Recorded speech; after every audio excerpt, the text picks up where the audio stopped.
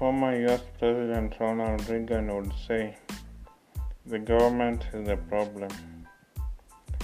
And as the compassionate Conservative Party of Kenya and Africa, we believe that if we create a venture capital fund of $100 billion, that will be enough to fund 10 million businesses. With these 10 million businesses create 100 high-quality jobs, while the lowest African will be earning $700 a month. That will employ all the 1 billion Africans. So we will all be meaningfully employed. So we suggest a creation of $100 billion venture capital fund. And starting businesses is our forte. Identify market gaps is our forte. Identify market opportunities is where we are best suited. So we believe in conservatism, that is, business as the best creation of wealth. And so if we see a creation of $100 billion seed capital fund for venture capital to be lent to the most promising entrepreneurs who have an idea. Our passion is people who have an idea, not people who are already running businesses, because the biggest barrier to innovation in Africa, to creating multi-billion-dollar companies in Africa, is connecting people with ideas, with capital, mentorship, market opportunities, and infrastructure necessary to make the business flourish.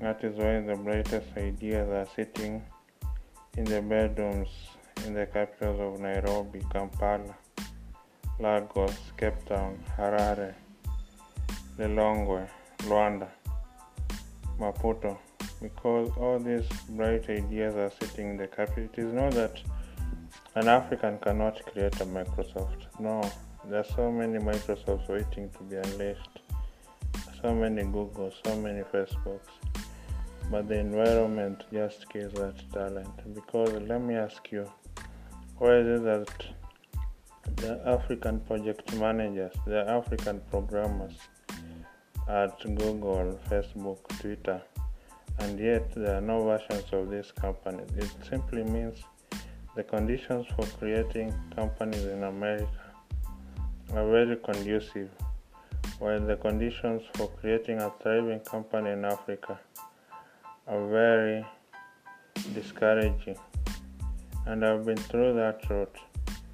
When I was in university, I tried to create a company and I was almost discontinued and when I appealed for funds from the university, from the Youth and Empowerment Entrepreneurship Program in Kenya, I didn't succeed in getting those funds, and until I had to forgo employment in order to launch this company. And so I know what an entrepreneur in Africa goes through my personal experience. And when the lowest African earns $700 a month, then people can organize and construct their own roads. They can construct their own, connect their homes with piped water. They can construct their own private schools.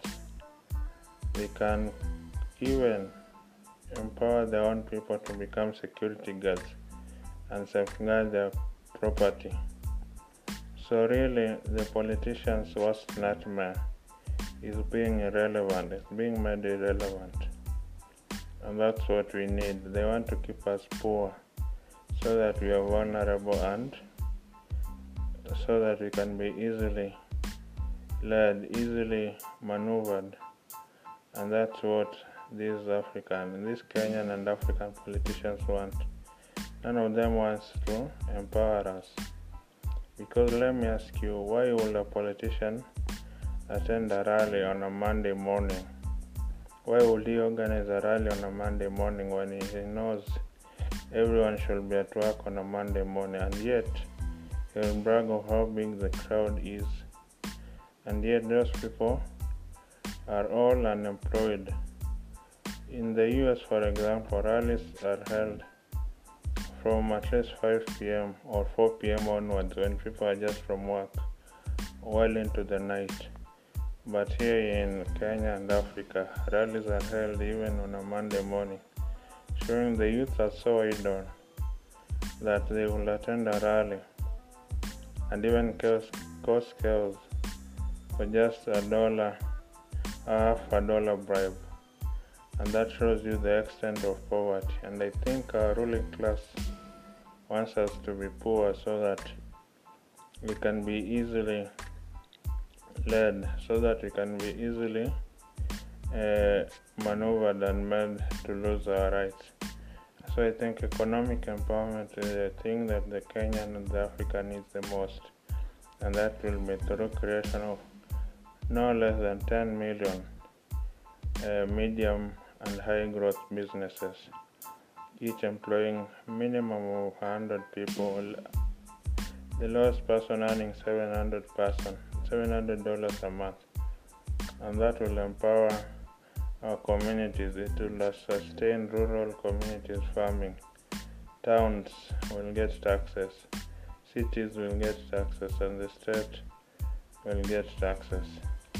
And so that's the easiest way to develop Africa, through entrepreneurship.